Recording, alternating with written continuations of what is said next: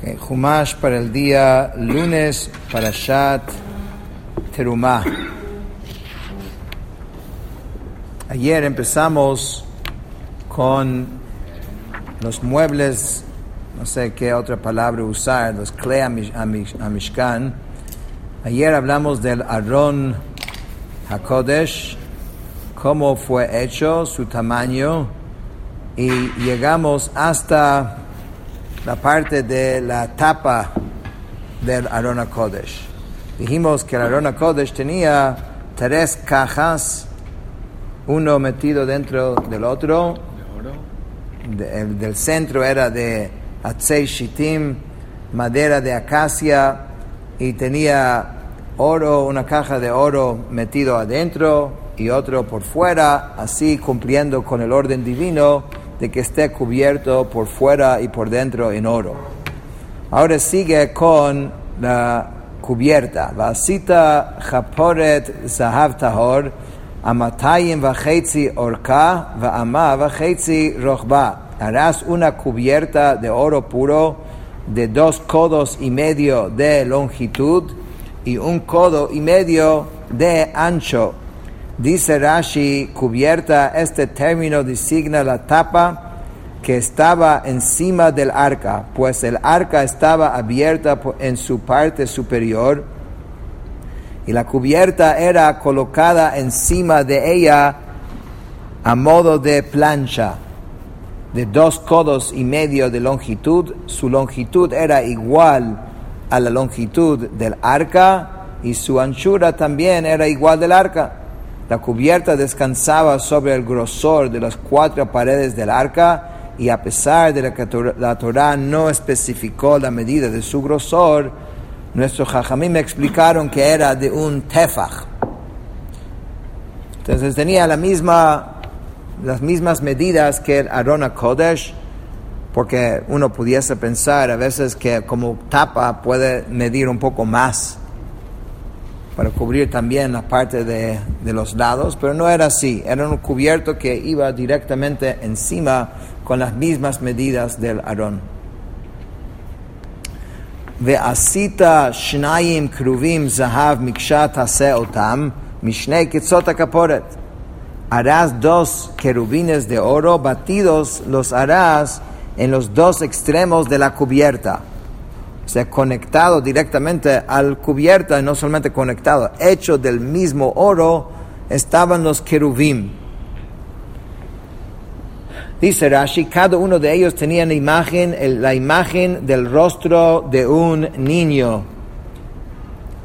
Batidos los harás, quería decirlos, no lo hagas por separado y luego lo unas con a los extremos de la cubierta después de haberlos hecho, según el procedimiento que los forjadores de metal llaman solder en francés antiguo. Eso sería soldar, ¿no? En vez de ello, desde el principio de la hechura del cubierta, toma una gran cantidad de oro y dale golpes con un martillo o mazo en el medio, de tal modo que los extremos de la masa de oro sobresalgan por arriba, y luego esculpe la forma de los querubines en las protuberancias que están en sus extremos. Miksha, batidos, significa lo mismo que batidej en francés antiguo. Es similar al significado de la palabra nokshan en el versículo, golpeándose uno contra el otro. Los extremos de la cubierta, esta expresión significa los extremos de la cubierta de la superficie superior. Ve'asei kiruv echad mikatza mizeh, uchiruv echad mikatza mizeh, min hakaporet ta'asu et hakruvim al shnei ketzotav. Harás un querubín en un extremo y un querubín en el otro extremo de la cubierta. Harán los querubines en sus 2 extremos. Dice Rashi, para que no dijeras que había 2 querubines en cada extremo de la cubierta, era necesario que la Torá precisase aquí que hay uno de cada extremo. Es decir, la cubierta de la parte que a partir de la cubierta misma harán los querubines. Esta frase no añade nada nuevo, sino explica el significado de la frase, batidos los harás, precisando que no lo hagas por separado, cosa que ya vimos anteriormente.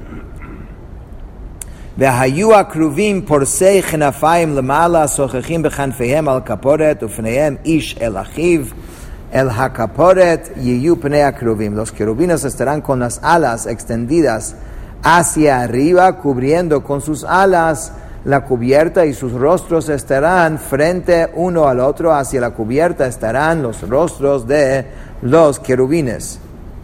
Suena como algo bien random, o sea, aleatorio estos datos, pero considerando, como vamos a ver ahora, que esto es el lugar exacto de donde Hashem se comunicaba, entonces es el diseño del sistema de audio divino, ¿no? Como en la voz de Hashem llegaba, era justamente en este lugar que estamos hablando. Entonces esto ya te da una idea de que aunque para nuestras mentes es difícil captar cuál era la necesidad de todo esto, pero todo tiene un sentido muy particular. Dice Rashi, con las alas extendidas, esto quiere decir que no lo hagas con sus alas apuntando hacia abajo, sino extendidas y alzándose hacia arriba, próximas a sus cabezas, de tal modo que hay un espacio de 10 tvachim entre las alas y la superficie superior de la cubierta, como se declara en el tratado de Sukkah. Bueno, aquí tenemos un dibujo, más o menos, que uno puede ver. Esos son los querubim, ¿okay? Y sus alas están así. No está exactamente igual como este dibujo, que lo tiene un poquito más hacia arriba y no tan así plano.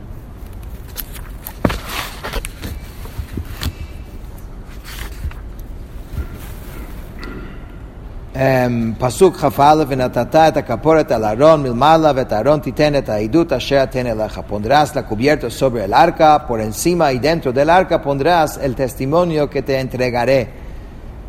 Dice Rashi, no sé con certeza por qué razón esta frase fue repetida, pues ya se ha anunciado que dentro del arca pondrás el testimonio. Sin embargo, para explicar su repetición aquí, se puede decir que esta frase es para enseñar que cuando el arca está sola, sin tener la cubierta encima, primero hay que poner dentro de ella el testimonio y después hay que poner la cubierta sobre el arca. Y de igual modo hayamos escrito que cuando el tabernáculo fue erigido, primero se declara y puso el testimonio dentro del arca, y luego se declara y colocó la cubierta sobre el arca por encima. En otras palabras, de por sí que hay que colocar el testimonio, o sea, las tablas dentro del arca, eso ya se dijo. Entonces, ¿por qué la Torah tiene que repetirlo? Entonces Rashi dice, de pronto lo que está diciendo es que la tapa no debe estar puesto sobre el Aarón sin que las tablas, el testimonio están adentro.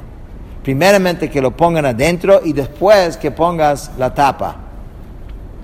Porque quizás al tener la tapa lo pondrás por un tiempo y después cuando tienes el testimonio lo vas a sacar y poner. No, debes estar puesto solo cuando el testimonio está dentro. ונועדתי לך שם ודיברתי איתך מעל הכפורת מבין שני הקרובים אשר על ארון העדות את כל אשר אצווה אותך אל בני ישראל. Ahí yo fijaré cita contigo y hablaré contigo de encima de la cubierta, dentro de los 2 querubines que están sobre el arca del testimonio, todo lo que yo te ordenaré para los hijos de Israel.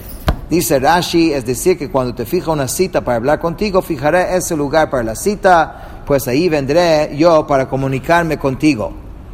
Y hablaré contigo de encima de la cubierta, pero en otro lugar la Torah declara al respecto, y el Eterno habló con Moshe desde la tienda de la cita diciendo. Ahora bien, esta tienda de cita se refiere a la parte del tabernáculo que estaba en el exterior del velo parojot, mientras que el arca estaba dentro del velo. Tenemos pues dos versículos que aparentemente contradicen entre sí. Sin embargo, hay un tercer versículo que resuelve la contradicción entre ambos. Es el siguiente: cuando Moshe entraba a la tienda de la cita, escuchaba la voz que le hablaba de encima del cubierta, que estaba encima del arco de testimonio de entre los dos querubines. En versículo implica que Moshe entraba al tabernáculo y tan pronto llegaba a la entrada, una vez descendía de los cielos y hacia el espacio que había entre los querubines, y de ahí surgía y era escuchada por Moshe en la tienda de la cita. Solamente estuvo pensando, no sé si esto es correcto, pero viendo esto y pensando en el mensaje que puede tener de que cuando la Torah está puesto dentro del arca y la tapa está puesto encima de la Torah, entonces la voz de Hashem sale por medio de los querubín, podría representar de alguna forma que es de la Torah que sale la voz de Hashem. Es de su Torah, que Anan, Ashik, Tavit, Yahavit, que Hashem escribió su esencia en la Torah. Entonces, dentro de la Torah está la voz de Hashem, la comunicación de Hashem. Si pones la tapa y no hay la Torah adentro, ¿qué voz va a salir de por medio de ahí? Representa como la Torah es la forma de comunicarse. Entonces, hoy en día, si un judío quiere recibir la comunicación de Hashem, lo va a encontrar dentro de la Torah. Ahí es donde va a escuchar lo que Dios quiere de él. Ve'et kol asher atzaveh otcha el bnei Yisrael, todo lo que yo te ordenaré para los hijos de Israel. Esta letra Vav como prefijo conjuntivo de la palabra ve'et es gramaticalmente superflua e incidental, y similar a ella hay mucho en la escritura, y así debe ser interpretada en el contexto de este versículo. Y todo lo que hablé contigo ahí, eso será todo lo que te ordenaré para los hijos de Israel. Con eso culminamos el Aron HaKodesh y su tapa. Ahora la Torah pasa a hablar sobre el Shulchan, sobre la mesa especial. Cuando hablamos de mesa, no estamos hablando de una mesa como esta, sino de un principio. Es bueno saber de qué estamos hablando. Esto es el Shulchan en el Bet HaMikdash. No es solamente un Shulchan. Claro, hay un Shulchan que es abajo, pero encima de este Shulchan va toda esta estructura que tienen estas diferentes moldes y formas donde se ponía el Shtei HaLechem, el pan especial que era parte del servicio del templo. Pero solamente que uno tenga idea de qué va a describir de antemano. ¿Ok? Ve'asita shulchan atzei shitim amatayim orko ve'amatayim orko ve'amar rochbo ve'amar v'chetzi komato. Harás una mesa de madera de 2 codos de longitud, 1 codo de ancho y 1,5 codos de altura. Dice Rashi, es decir, la altura de sus patas junto con el grosor de la superficie de la mesa. Vetzipita oto Zahav tahor, vasítalo zer zahav saviv. La recubrirás con oro puro y le harás una diadema de oro en derredor. Tuvimos la misma idea en el Aarón. El Aarón también tenía esa diadema alrededor. Allá que dijimos que representaba este diadema, los estudiosos de la Torah, o sea, el estudio de la Torah. Aquí dice Zer Zahav, esto era el símbolo de corona de la realeza. pues la mesa shulchan simboliza riqueza y grandeza, pues con respecto a una mesa llena de platillos, se dice que es una mesa de reyes. Entonces, allí el keter o esta corona o esa decoración representaba el keter Torah, porque era Torah. Aquí se representa el keter Malchut, porque el shulchan tiene que ver con Malchut, con el reinado, con el liderazgo, porque un líder, el rey, la mesa representa el lugar que se pone la riqueza, uno pone una buena mesa, eso es lo que está explicando. Entonces esa diadema o corona representa la realeza.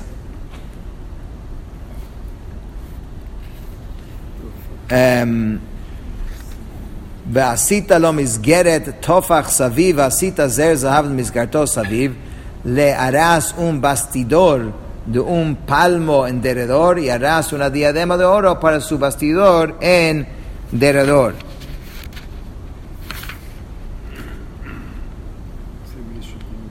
Dice Rashi, bastidor, este término debe ser entendido tal como traduce el Targum Gedanfa, armazón. Con respecto a este bastidor, los sabios de Israel tuvieron una diferencia de opinión. Hay quienes afirmaron que el bastidor o el marco estaba por encima, rodeando la superficie de la mesa, en forma similar a la moldura que está en los bordes de las mesas de los nobles. Y hay quienes dijeron que el bastidor se hallaba debajo de la superficie de la mesa, encajando en pata en los cuatro lados de la mesa, la tabla de la mesa descansando sobre el bastidor. En otras palabras, puede ser aquí encima, alrededor, o puede ser aquí abajo, debajo. Esas son las diferentes opiniones.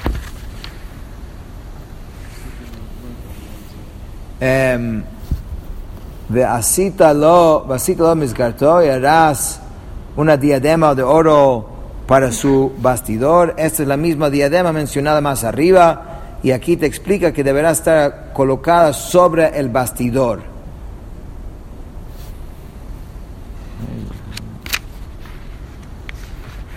El propósito de esta mesa era que tenía 12 panes especiales y cada uno se hacía como la forma de un, ¿se dice rectángulo? No era como la jalá que uno está pensando. Tenía su propia forma y tenía un tamaño muy específico de 5 tvachim, de 10 tvachim. Y todo este detalle tenía que ver con el detalle de los moldes que estaban encima del shulchan. Pasuk Chavzayin, Chavav, ועשית לו 4 טבעות זהב ונתת את הטבעות על 4 פיות אשר ל4 רגליו, le harás 4 anillos de oro y pondrás los anillos en las 4 esquinas de sus 4 patas. Todavía no llegamos a la parte de arriba, todavía estamos en la mesa. Que la mesa también, igual como el Aron HaKodesh, tenía anillos y patas, ¿ves? Que aquí en la parte inferior, o sea, que es la mesa en sí, hay los anillos y hay estas barras, que esto era para transportar.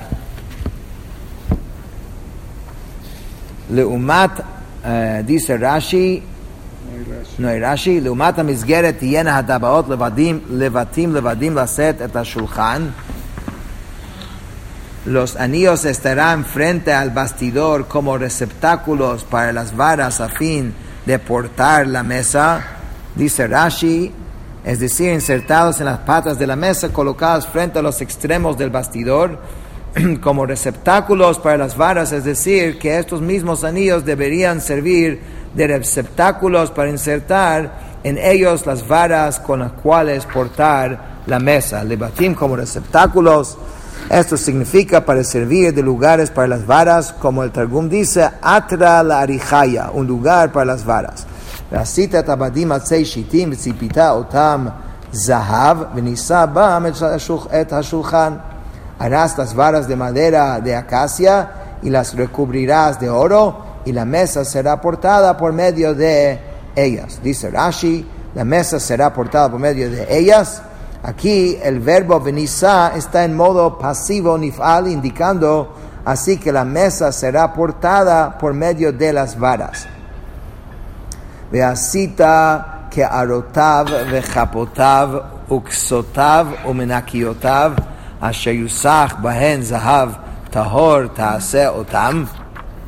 Ese es el penúltimo pasuk. Harás sus platillos, sus cucharones, sus tubos y sus soportes, con los cuales será cubierto de oro puro, lo harás. Es un pasuk, un solo pasuk, pero que contiene muchísima información. Explica Rashi lo siguiente: harás sus platillos, sus cucharones. Los platillos se refiere al molde que estaba hecho igual a la forma del pan. El pan estaba hecho como una caja abierta de sus lados, tenía un fondo en la parte inferior y era doblado hacia arriba en sus dos extremos longitudinales para formar así como paredes.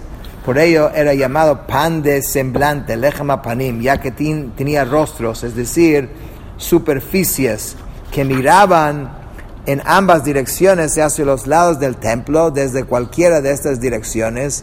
El largo del pan era puesto a lo ancho de la mesa, y las paredes del pan que quedaban erigidas directamente encima del borde de la mesa.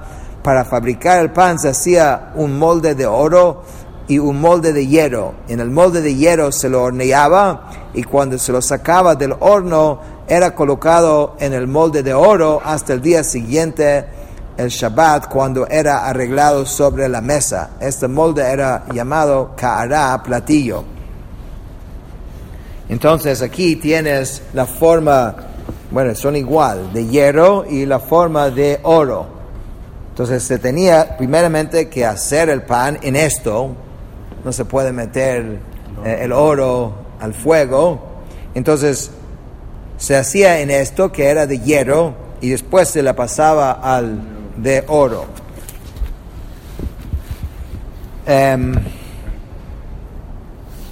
Después dice sus cucharones. Este término se refiere a las dos escudillas en las cuales se colocaba el incienso. Eran dos cucharones para los dos puñados de 3 dedos de incienso que se ponía sobre el arreglo marejot del pan, como se declara, y pondrá sobre el arreglo incienso puro. Y sus tubos eran como mitades de cañas huecas partidas transversalmente a lo largo.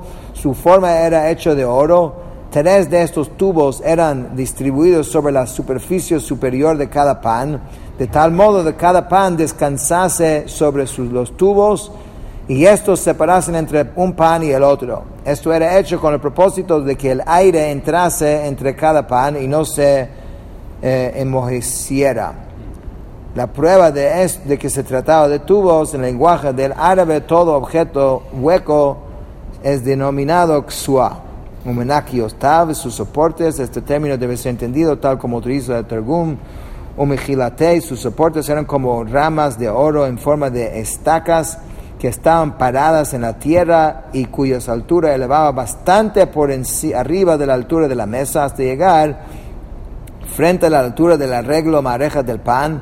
Se les hacía 5 incisiones, una arriba de la otra, y las puntas de los tubos que estaban entre los panes descansaban sobre estas incisiones, a fin de que el peso de los panes superiores no fuera demasiado pesado sobre los panes inferiores, y estos se quebrasen. El término arameo mejilate, es utilizado por el Targum para traducir menakiotav, significa sus soportes. Esto está relacionado con el verbo hajil en la frase estoy demasiado fatigado para soportar.